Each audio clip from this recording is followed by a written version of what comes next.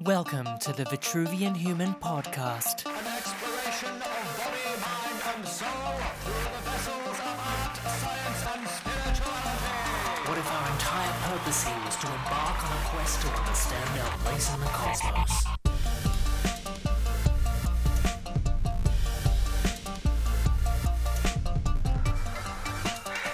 Tell me everything you know. And we're good to go for episode 2 of Vitruvian Human, the quest to understand our place in the cosmos through an uncensored exploration of body, mind and soul through the vessels of art, science and spirituality. We are your hosts. My name is Chris Fehres. If you'd like to find out more about me and everything that I do, including my online content called Continuum, you can go to chrisfehres.com. I am Maileen, and if you'd like to know more about me, my website is maileenjoy.com, maileenjoy.com. And we'd like to just say before we get started that Vitruvian Human Podcast is for educational purposes only, and Maileen and I do not necessarily support or endorse the views of our guests or each other for that matter. So moving on, we're going to invite the next wonderful human to spend some time with us on this podcast. The amazingly talented, the exuberantly natured, the man of many gifts, Mr. Jason Hand. That was really amazing just to watch you transform into... I just watched it right there and happen. It was quite amazing. It was the VCM. It was the VCM, that's what it was. Yeah. So how you doing, man? yeah, really good to be here. Quite exciting and actually a little bit nervous. I said I wasn't that nervous, but now I'm a bit like, oh, you know. Oh, there's no need to be nervous. Yeah. We're just having a chat. There's just cameras and microphones. Just cameras, getting every single word in detail.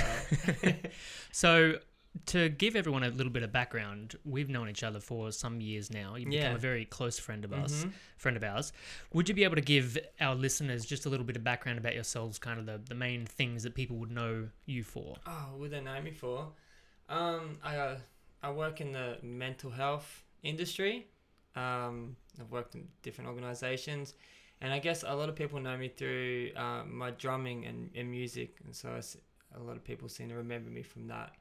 So I work for a company called In Rhythm, and you know, I do a lot of drumming workshops with schools and corporate events and just different community things like that. And so a lot of people know me through that. And I don't know if it's worth mentioning, but one music program that I've been doing for 7 years over at Wynnum there, and so it's the 4th company that I've run it through, and we get up to 100 people every Wednesday at Wynnum from 10 to 12, and just people come there to jam and hang out and just connect. And yeah, it's a fantastic thing to be part of and watch grow and still see it happening. Yeah, cool. And that's something you've been doing for some time, right? I mean, ever since I've known you've had something to do with the development for community with people being able to have access to music and getting together to express that. And I'm not the greatest musician, that's for sure, but it just seems to happen that this is where my paths led me, and any opportunity that comes up, I've always said yes and sort of winged it. You know, that seems to be one of my strong skills, winging it. Well, you've done pretty well so far. Yeah. So I'd really love if you could give us a visual on how these drum circles look. What kind of drums do you use? How does it start? What's the formation like? Can you walk us through so we can envision it? Okay. Well, I guess it depends on the situation or the intention. You know, it's different with kids and maybe someone different from rehab and different intentions, but basically, it's just getting people fully involved as much as possible. And a lot of people say they can't drum, they can't sing, or they can't do this, and they're quite restricted and closed off. And so I guess, I don't know what to say, but it's just like providing a space where people can be really present with themselves, and then they feel comfortable with themselves, and all of a sudden they want to express themselves, and spontaneously it's like this celebration of joy and just being alive and being with other people. And so yeah, that's the gist of it. Yes. Oh, that gives me goosebumps. What stood out for me there was the presence. So I have participated in your drum circles before, and I remember feeling the atmosphere as, I don't know if it's the sound of the drums. I think, were they djembes or? Yeah, yeah. I don't know if it's the sound of the drums or the fact that we're all there together and no one cares about each other's skills. Yeah. But there's something about drumming in unison with those primal sounds, and that alone brought me into presence. The togetherness and the sound. What is it for you? Like, what's the main thing that stands out for you that brings you into presence when you're in these drum circles?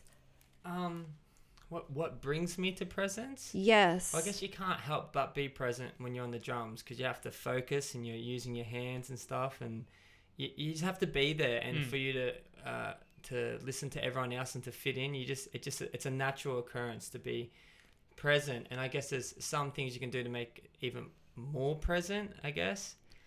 I don't know really how to answer that more. Yeah. What about you? What's your experience with the... Well, what I have always enjoyed about your ability and your talent is to bring all of these people together, whether they want to be there or not. Because I've seen some people, they rock up to these things, whether it's a work occasion, like, oh, fucking hell, he's going to pick me or not. But by the time that's happened and everyone starts getting involved, the people that are the most resistant always at the end are like, oh my God, don't stop. But you have this, and I'm sure it's also the fact, like you said, it's just this thing about drumming. When you get together, there's this tribal thing that's as old as the human race. Yeah. This inability to resist rhythm, no matter who you are or what mood you're in. But you have this innate talent to bring people together and to get them in sync with each other, to attune everyone to the same rhythm and to the same beat. Oh, thanks, you just have, well, that's don't thank me, thank you. That's always been something that I've been attracted to about your personality, and probably why you've worked in the industry that you're in and have been so successful in it. Yeah. I don't know where it comes from. I think just growing up and feeling like I don't know, I never quite fitted in. Like I know with high school and stuff that I was like on the first few years, I was just like, I was picked on and I was sort of separate from everyone else, and that longing to connect and find connection with people. And then I was quite lucky to join a band, and also I sort of became a bit cool, and then I was into skating and did quite well at that. And so the same people that were picking on me really liked me and stuff, and then I wanted to be my friends, and then but it didn't feel real, and I felt really disconnected, and I was just like, it was just searching for something. I was like, there has to be something more than this. And then when I did find drums and drumming, I was like, oh my God, I don't have to talk and try to be someone. I can just play and enjoy being that with everyone, and it felt so good. And I guess it's almost a selfish thing. It's like I want everyone to join in, and I really want them to be part of my joy for drumming and playing and participating. So I guess that's where that comes from, getting people, like wanting to get people in into my world, I guess. It's like a selfish act for selfless results. Yeah. You were a pro skater, weren't you? I want to say pro, but I definitely got I used to skate for Billabong and Globe. Sounds pretty pro, Jason. He's a humble man. Well, I definitely, I could skate, but there was people that were better than me, but I was always, I don't know, just always the right place at the right time, and had the right people there, and things just sort of fell into place. And and that was a fun time in my life. But And what happened with the pro skating? So it was it built up to this big point, and I convinced my parents to open an indoor skateboard park and that, and both me and my brother were really heavily into the scene. And for some reason, Dad was like, sure. And he God bless him, he sold his investment unit, and we built this indoor skateboard park. And it was amazing, and I thought I was on top of the world. You know, had my sponsors and had my own skate park, and that's the projection I was going down. And then just as the park was getting finished, there was a skate comp down in Ballina, and heaps of people. And I was like, everyone, come back to my skate park. You know, like I'm fully sick. You know, come back. And then 5 to 10 minutes into my first skate, I landed wrong and tore my ACL. Like my first skate there, like and just did my knee in and that was sort of it. Like How long ago was that? that would have been, like 15, 16, 17 years ago, I think. So the first skate, is this a tournament? No, Or there was a tournament that was just before the skate park was built. Right. Yeah, and so and this is sort of where the whole skateboarding idea, you know, of a career ended. And when I came back to the skate park that my parents had built, and then I hurt my knee and done my ACL. And so for the 3 years I was there, I couldn't really skate or anything, and so I just work. And someone was saying it's like working in a brothel and not being able to get a root. So it was like Nice. I was just, you know, I was there, but still to this day, I love skateboarding. I love watching skateboard movies. You know, I've tried to go for a skate at the park, and mentally a lot better than I am physically. But that was the end of that. So projection. I'm curious, what was your experience like after the injury? And, you know, was there sort of a depressive period after that where you were coming to terms with the loss of your pro skate career? Well, identity. Yeah. Basically, yeah. And yeah, it was a massive shift, and I felt like everything built up to that moment. You know, like I told you, I didn't have any friends, and I had, you know, friends, and I was cool, and I was building this, and I was like, I had built my building on shaky ground, you know. Yeah. And it was, and then when that happened, I felt a bit, I felt really, really lost, you know. And then like it was just really weird, and people treated me differently even after that. It was, How so? I just I don't know. It's like I lost respect from people or something. Yeah, It was really weird. But so that happened, and then 2 weeks later, I found out the neighbor that I was sleeping with was pregnant with my baby. So there was like everything that I thought was going to happen and who I was, you know, just got taken out from underneath me. And it was such a blessing. It was such a blessing, eh? And and it was around that point there that I got into actual meditation and stuff, because I was really questioning, like, what is this? You know, what's you know, doing the whole what's it about? You know, trying to work it out. And this lady came in one time. She used to come skating there all the time, and she had this book, the Book of Living and Dying. Is that what it's called? I'm reading it right now. Oh, are you? Yeah. Okay, of course you are. What's the name of the book? The Tibetan Book of the Dead. Right. Yeah. So that's the Tibetan one Book you're of Living talking and about. Dying. Yeah. And I'm pretty sure it's the same book, unless there's two ones with very similar names. Okay, well, let's just say it is for the story. I'm reading a Tibetan book. Okay. And then so, because she was talking about meditation and that, and I was like, I never really, like, my mind never went there. And she brought this book in, and she was telling me this story about how the person who gave it to her told her someone gave it to him, and then he never saw that person again. And then when that person gave it to her, she never saw that person again, you know. And then Don't give me the book. So she did give me the book, and I didn't see her again. So it did happen that way. But I read it, and everything in the book was just like, oh, it was just like this truth within, you know. I was like, oh, that's like, there's just these electrical shocks within. And they're just simple stuff like talking about the impermanence of things, and talking a lot about your identity and everything. And so it sort of really spoke to me and where I was at that time. And I was like, oh my God, this is amazing. And then I guess I tried to sit down and meditate, or that was my first sort of journey into trying to work out what the hell this is all about. How then did you end up getting into I guess now we're talking about meditation, there's a very unique form of meditation that you practice called vibrant celestial meditation. And we had a small experience before we started the podcast. We've done it multiple times with you in the past. You were the one that taught it to us. How can you explain a bit about what it is and how you got into doing VCM? Yeah, VCM. So it's a really simple, spontaneous way, I guess, of connecting to the divine or the something bigger than yourself and letting go of who you are. I guess that must be the theme about my life, letting go of who I think I am.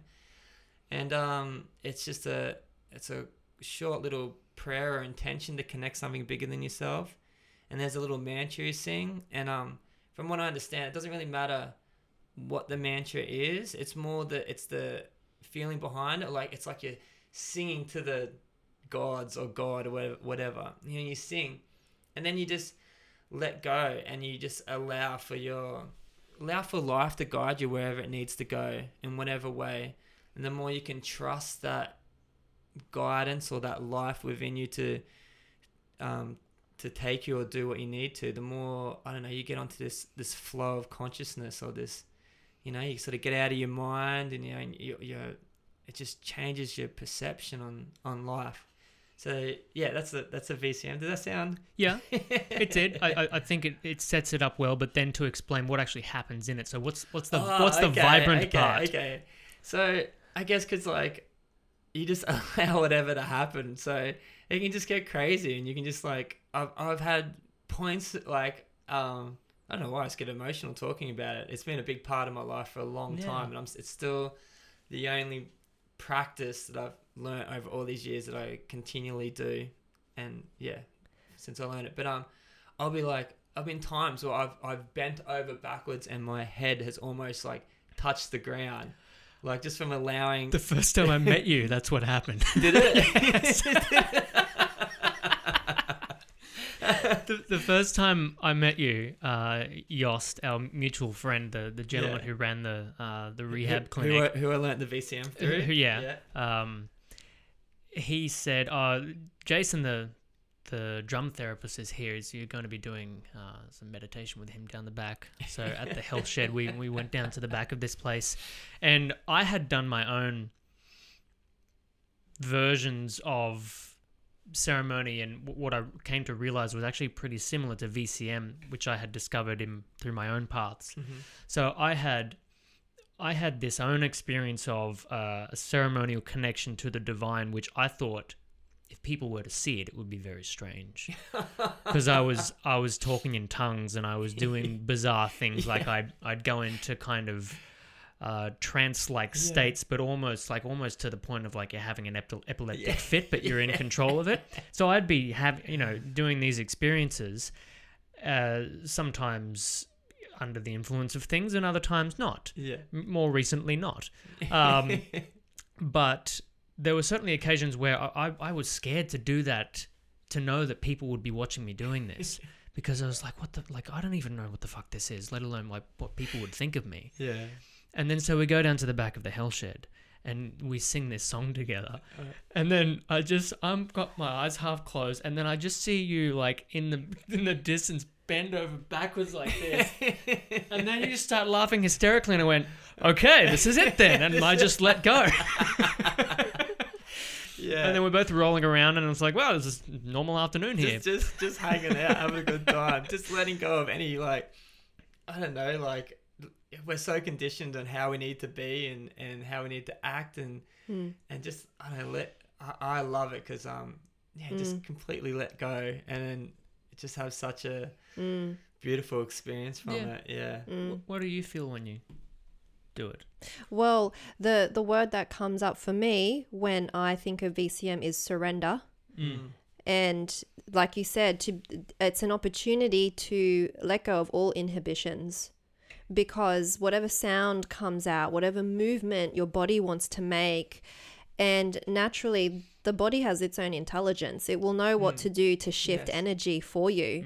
And when I think of VCM and I think of my experiences with VCM, I also think of my experiences, through ecstatic dance and Kundalini yoga, for example, and all of these types of embodied forms of meditation, which ultimately are all based around the same essence. Yeah. Movement, sound, letting go, surrender, those types of things. And I can remember one of the most interesting experiences was when we had the retreat at Esk, and we had that huge circle in the atrium that you were leading. I don't know if you remember that one, but for a moment I just wanted to observe and notice what everyone's experience was. And for a moment I opened my eyes just to witness everybody's experience. A little sneaky peek. Yeah, I couldn't help myself. I just wanted to notice what everyone was like. Yeah. And I could really see how there were some people who were quite reserved.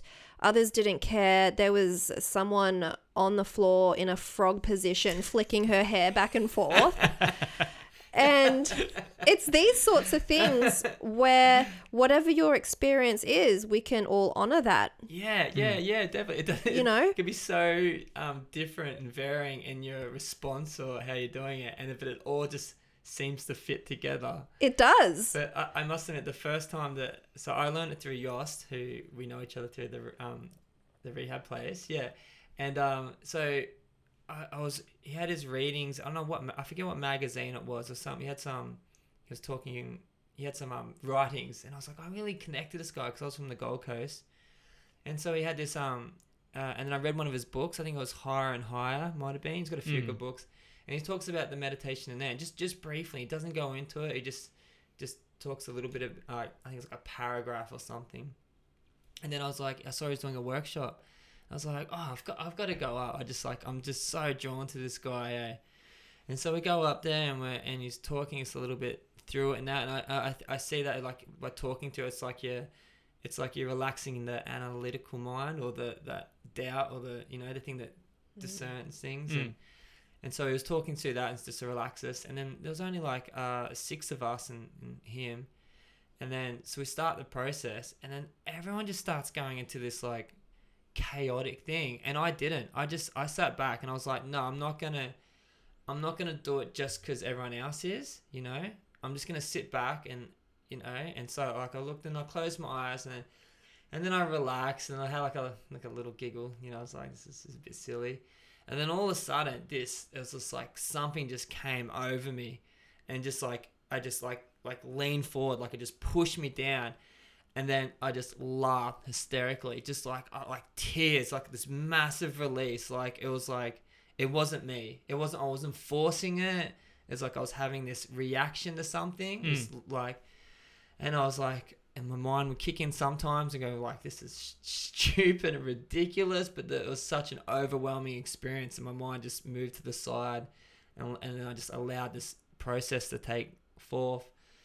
And then after it, I started looking around at everyone, and I was like, wow, I never felt so me. I never felt so alive, and like I hadn't achieved anything. I hadn't said anything witty, or I hadn't done anything. I was so happily me for just being me, and there was no more to it. And then so we did that weekend workshop, and we were supposed to come back the weekend after, and I was hooked. I was like mad hooked, doing it 3 times a day. And at that time I was living with my parents, and I was like downstairs, like having these like multiple orgasms like downstairs. Just like screaming as my energy would just come up and take me to these blissful states, and I'd be just like screaming down at like 5 a.m, and I'd go upstairs and like and my parents would look at us. They're like, oh, he's going through a rough time. He's really enjoying himself. And then so that week I just dove into it, and it was just like, it's like my whole world changed. It's like everything that I thought I knew just died. And I came back, and surprisingly no one else even tried it during the week. I was real surprised. And there was only one lady, actually, she tried it once, and she went loopy, and all her feelings and all her everything that she's been worrying or concerned about, and I think she was having problems with her son-in-law or something like that, and she like rang him up and left some crazy message on his, because all the things were coming up, and just she had to express it, and she had to move through it, and so she was the only other person that tried it, and then I was just like, oh gosh, and so so it just hit me really good, and from that point I just went on this journey, and it's not like I've gone up and up and up, because I went up so high. It's like everything came out, and I just, realized how much of a scumbag I was, and I had to go through this process. It was like this cathartic process. Yeah. There's very much a, thank you for sharing that. Yeah. There's very much a, from my experience of it, there's a point at which you allow it to occur, and it's a very thread-like thin precipice of allowance, and as soon as it happens, it like tips over, and this flood of tingling, for me anyway, comes into my body, and it's unmistakable that there's something else going on, but at the same time the logical mind is going, what is this? I don't understand it. And if you allow that to get in control, it's like it puts the floodgates up, and stops the ecstatic sensation from happening. And there's this, I suppose that it's the logical part of my brain anyway, putting up this argument of saying, well, of course something's going to happen, you're just giving into it. Yeah, and it wants to work things out. Yeah. But if you don't allow it to happen, then it doesn't happen, and it's a really odd surrender. Yes. Yeah, very much so. And it's in the midst of it, like the one that you were talking about before up in Esk, and when we were over with Yost in Bali, I opened my eyes amidst how many people were there, at least 20 or 30 so, in this open area near the beach at this hotel.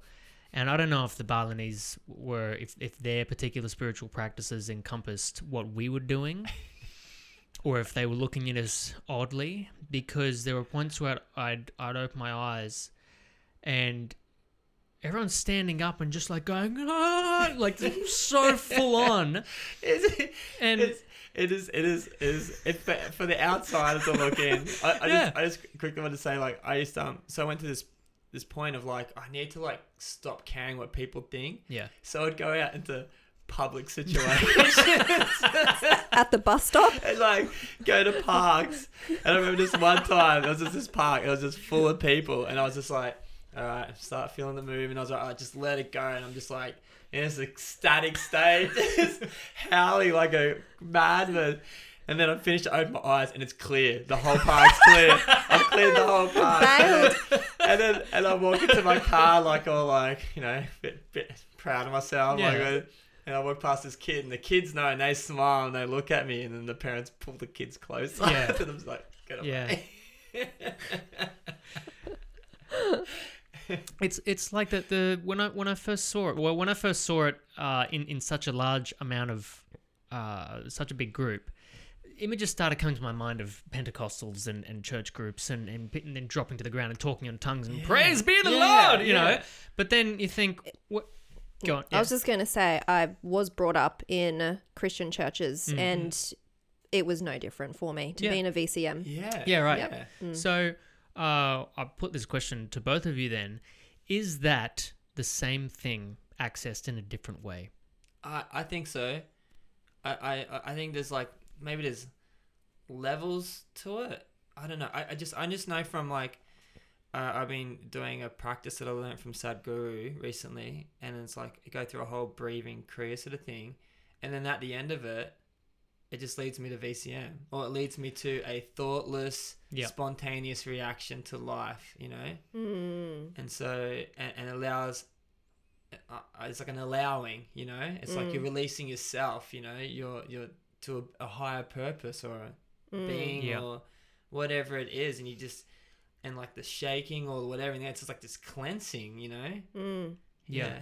May I add, growing up in several different types of Christian churches, none of which I have anything to do with now. I couldn't wait to leave. But I have to say that in different types of churches, depending on the pastor, because there's quite a lot of emphasis on the demons and demonic possession and things like that, whenever, people up the front would be being cleansed of the devil, that's when they would be making all sorts of different contortions and sounds and things like that. So it's seen in a different light. It's the devil being excised, whereas in VCM, it's all sacred. Yeah, that's the difference. For me, from personal experience, having grown up in several different types of Christian churches and then leaving that scene and exploring every single type of spirituality I could get my hands on. Yeah. So the talking in tongues is the devil. No, the talking in tongues is a gift of Jesus. Okay, because I was going to say I'm fucked if it is. And so this is actually a really good topic, because when I was 10 years old, I apparently received the gift of tongues, which is a gift of Jesus. There's a tongue in a box. Yeah. Several tongues. I haven't got the tongue yet. I'm still waiting for it. And There's so, a meme right there. That's awesome. And so while I had received this language, a language I didn't fully understand, it felt right to me, but it never sat well with me that it was only from an institutionalized form of sacred being. That never felt right. But it wasn't until I completely left the Christian church as soon as I could, when I was out of my mum's care, that's when I realized actually there's also light languages that are also practiced by people who are of a wider spiritual community rather than just contained to Christianity. Yeah. And you can call it tongues, you can call it a light language, whatever you want. It's something I don't really fully understand yet, but I understand that people have their different versions and it means different things for different people. Terence McKenna, the high priest of DMT when he was around, or advocate rather, he was an ethnobotanist, and his brother Dennis McKenna is still alive.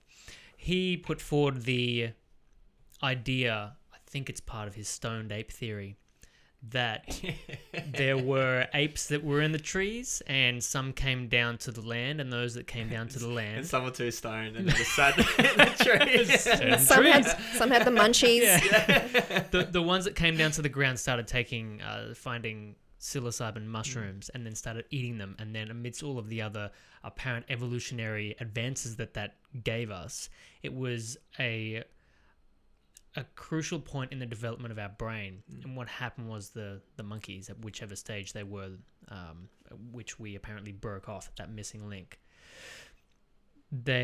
because of what the psilocybin experience gave to them, it compelled them to start making sounds with their mouth because what he called, or what he experienced in his journeys, you have a compulsion to do what's called glossolalia, which is talking in tongues, which is the blah, blah, blah, blah, blah, blah, the sounds of whatever comes out.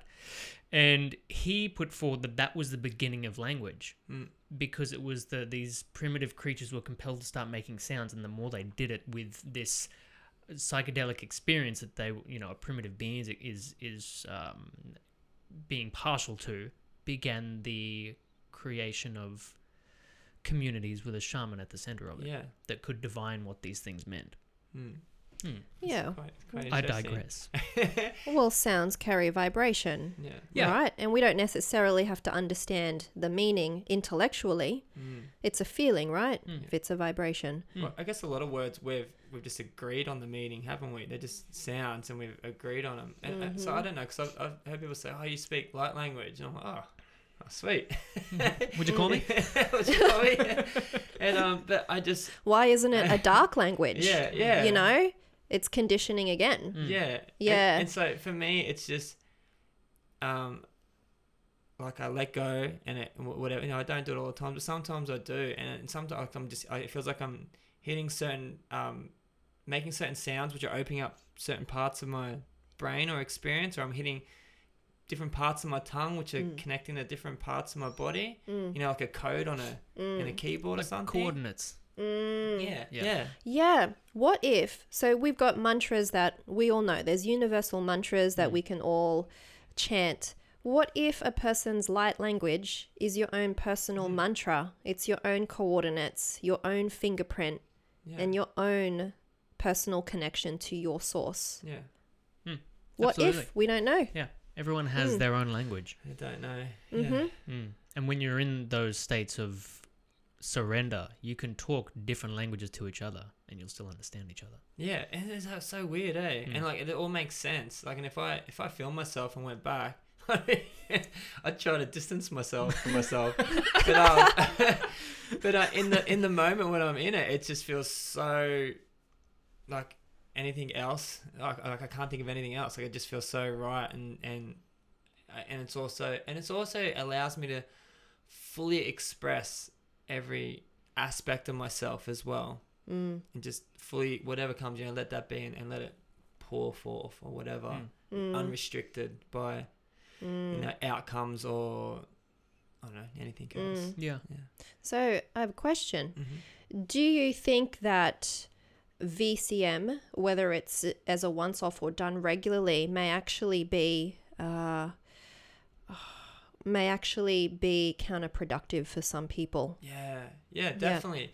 And in what way? When I was doing it heaps, and I was getting it like 3 a.m. in the morning, and I'd ride my bike down to the beach, and because I was like, I want to connect to nature and do it there, and do it that time at 3, and I was doing it so much, and I was just like so blissed out. But then I was like, I don't know, it's like my ego was pushing it. I don't know why, but I just became like I'm the shit. Like, I'm surprised I didn't just start wearing white and answering questions of questions, Have a longer beard. Yeah, have a longer beard, but then like I wasn't paying my phone bill, so like... So you went extreme. Yeah, so I was just like, oh, I don't need to deal with all this stuff, and then I'm like, and then I wasn't paying attention to my life, Right. It was an escapism, and it was really good to have those experiences, see there's more than what's happening. But it doesn't mean that that's better, It's just an expanded perception. But you still need to look. If you've got a phone, you need to pay your phone bill. You need to put your rent in time. You need to, budget your money so you can eat through the week and have, all these practical things. Yeah, right. Yeah. So which is so important. And I think that's pay your bills. So what I see when you're talking about that sort of situation, I see this river, and because VCM really is a lot about energy moving, which is Shakti. So I see this river, and if the water is the energy and it's flowing, for a river to flow, it needs banks. It needs structure. Yeah, definitely. So as soon as there's structure, the river, instead of the water just seeping out everywhere and having no structure, it's actually contained. And when there's banks surrounding this river, the water actually has direction and flows faster. And strength. It's got power. But then again, water can also be dammed. So you don't want to have too much structure that the water's not flowing properly. So that's just what came up when you're talking about, So good. Have some sort of structure and be fluid with it. Even the structure itself needs to adapt to the energy, and it's constantly talking to each other. Yeah. And you're witnessing that relationship between the two. It's the yin and yang, isn't it? The masculine, feminine, and everything needs that balance, the middle way, what they talk about. And so and saying that, like after doing that, and as I reach spiritual heights, and my physicality was breaking down. So that's when I like started getting into like just trying to work out what I'm eating, or like, you know, I'm still not the greatest, but like exercise for me is like a big thing. I love like physical pursuits and stuff, and then that helps ground me and give me structure or a solid foundation, and then I can have these, you know, experiences. Yeah, Right, because the more rooted and grounded you are, the higher you can go. Well, it's like a building, isn't it? You know, Yeah. the solid foundations, the higher the building can go. If you just Yeah. do a, you know, I don't know, 5 centimeter cement slab, you're not gonna Be fine. Yeah, it'll be fine. It'll be fine. Yeah. I was going to ask you what you do to create that solid foundation, which you then reminded me of the massive walk that you did. Oh, Can yeah. you tell us a bit about that? Did you do it once, or have you done it more than once already? I try. I've done it. I've finished it once, and I've tried it twice. So the first time, so it's the Oxfam Trail. It's a 100-kilometer walk that you just do. Did you just walk here? Just pretty much. Is this a break right now? I drove halfway, and then I was like, I'm gonna walk the rest of the way. and I guess at that point in time, I just wanted something challenging, and like, I don't know, but I feel like a lot of my life has happened gracefully. You know, it's just sort of being in the right place, right time, being open to it, and then just, I don't know, it just happens, you know. And then so I was like, I want this challenge, and so I had some friends who we did it with, and we did a bit of training for it, not as much as we should have. And then we're walking, and I got to, I think it was about 60 kilometers, and my knee was just like killing. Not my bad knee, not my ACL, my other one. And I was just trying to push through it, and I was fighting my mind. Like it's a lot of it's in your mind. And then I just went, oh, well, firstly, in the beginning, there was this guy with a big pot belly, and he had this walking stick. And I was looking at him, and I was all like, oh, you know, this guy, look at him. And I was all like, I got this. And I was like, full, like, you know, like real happy, and like, this is going to be great. And then the 60, just a bit after 60 kilometers, I fall to the ground. I'm like, I can't do it anymore. And then his old mate, he just walked straight past me. You need a stick. He just had all this dodgy little stick, but he just powered through.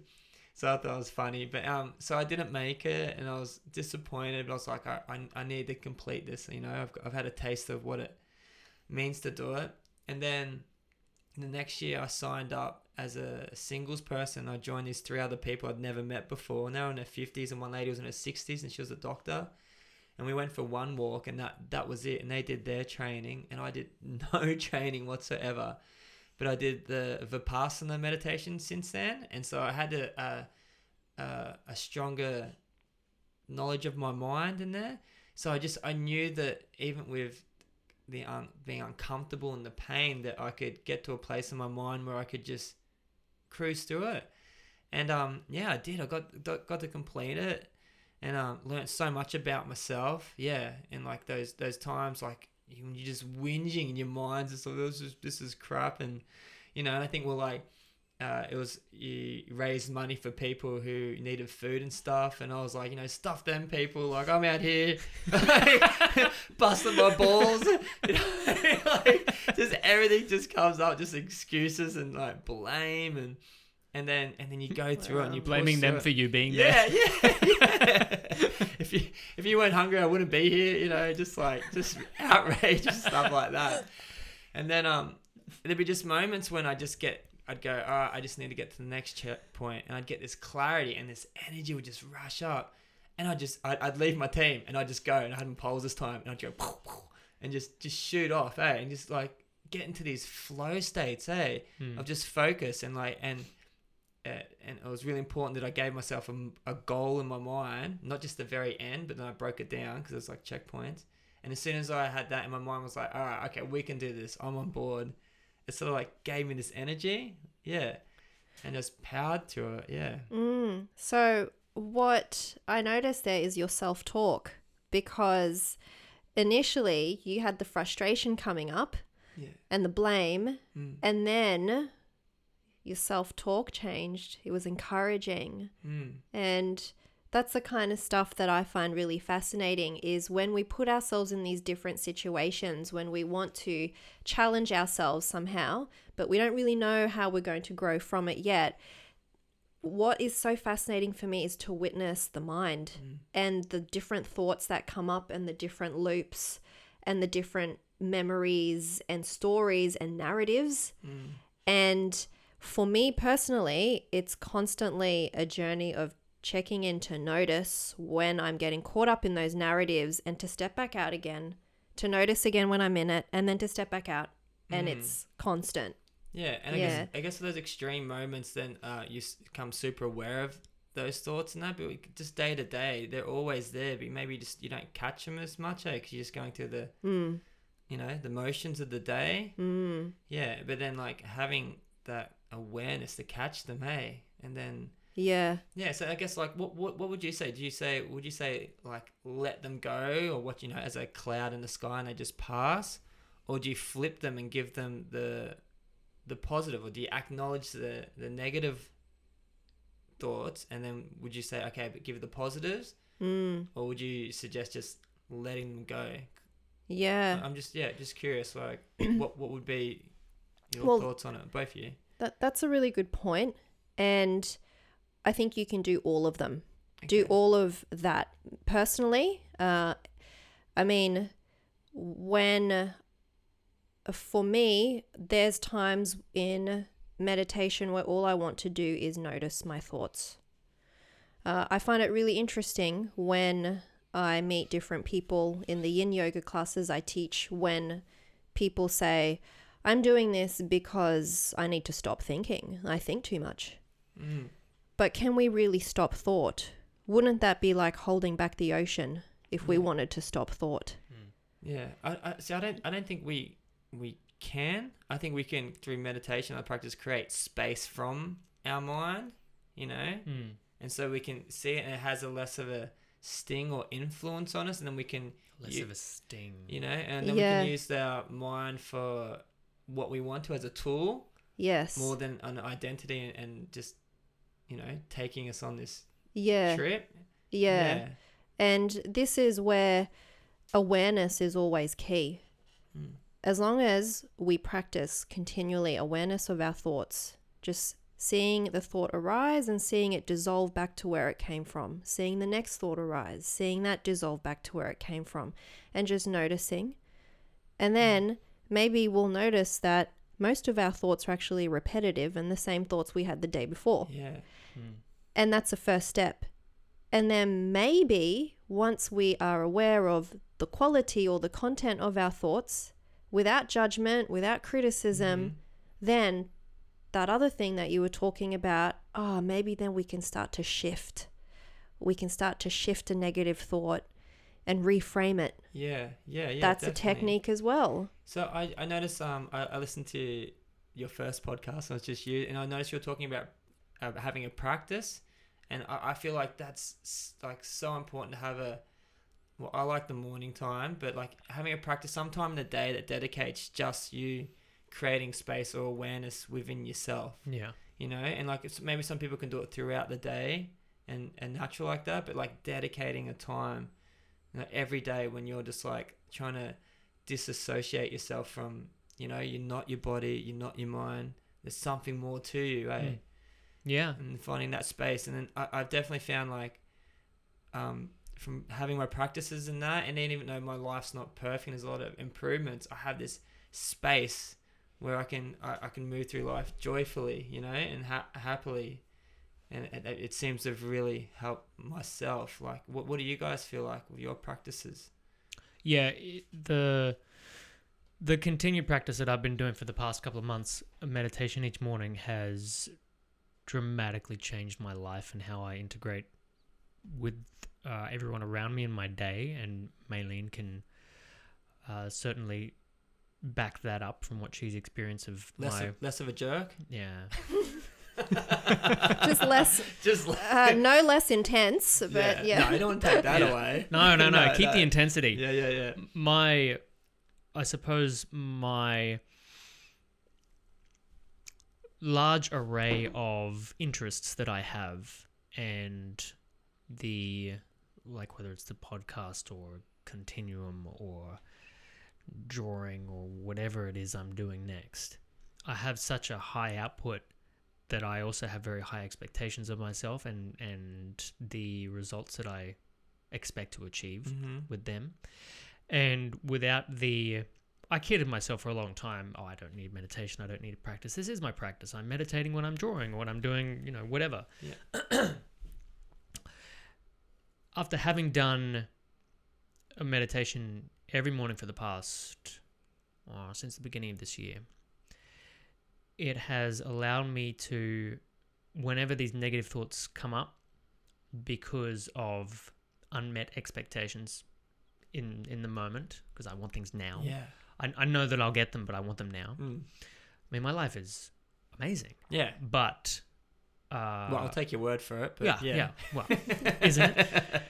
But during the day, I would still find myself allowing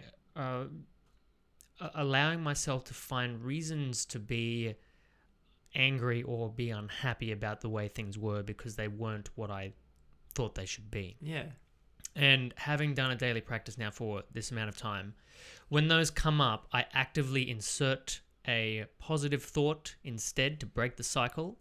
And some days, I mean, after a couple of weeks of being mindful and accepting the way things are, sometimes I just go, I just need a fucking break and just I spend a day just moping around, which is normal, but then it goes away. Yeah. Whereas before it would last for days, sometimes weeks. So I think it's I'm converted. It's it's like an antidepressant, man. Yeah. It really is. It raises your awareness of your reality to a different level where you stop noticing the things that don't really matter and that you don't need to waste your time getting you down about. Yeah. That's interesting. That goes back to the shift in identification that you were talking about.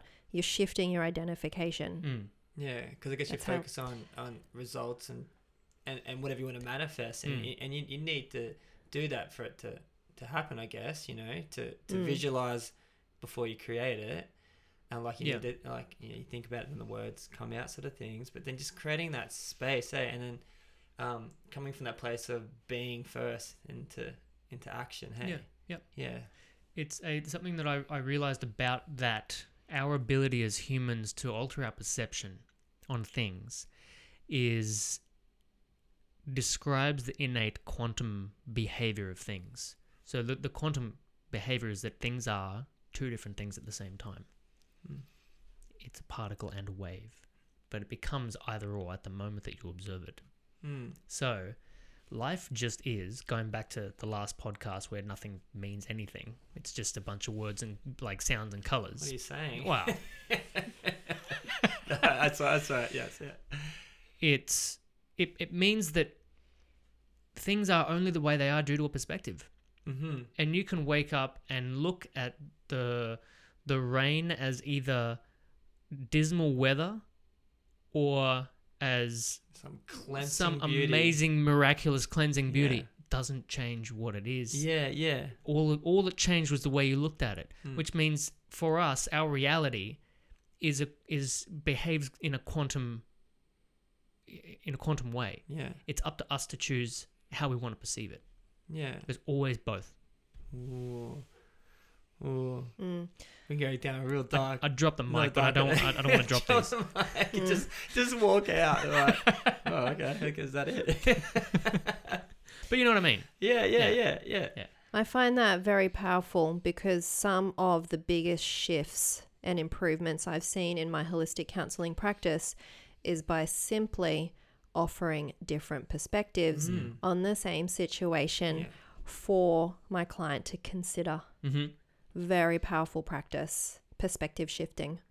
Yeah. Paradigm shifting. Paradigm shifting. For some reason, when you were just talking about this a memory popped up in my head, and my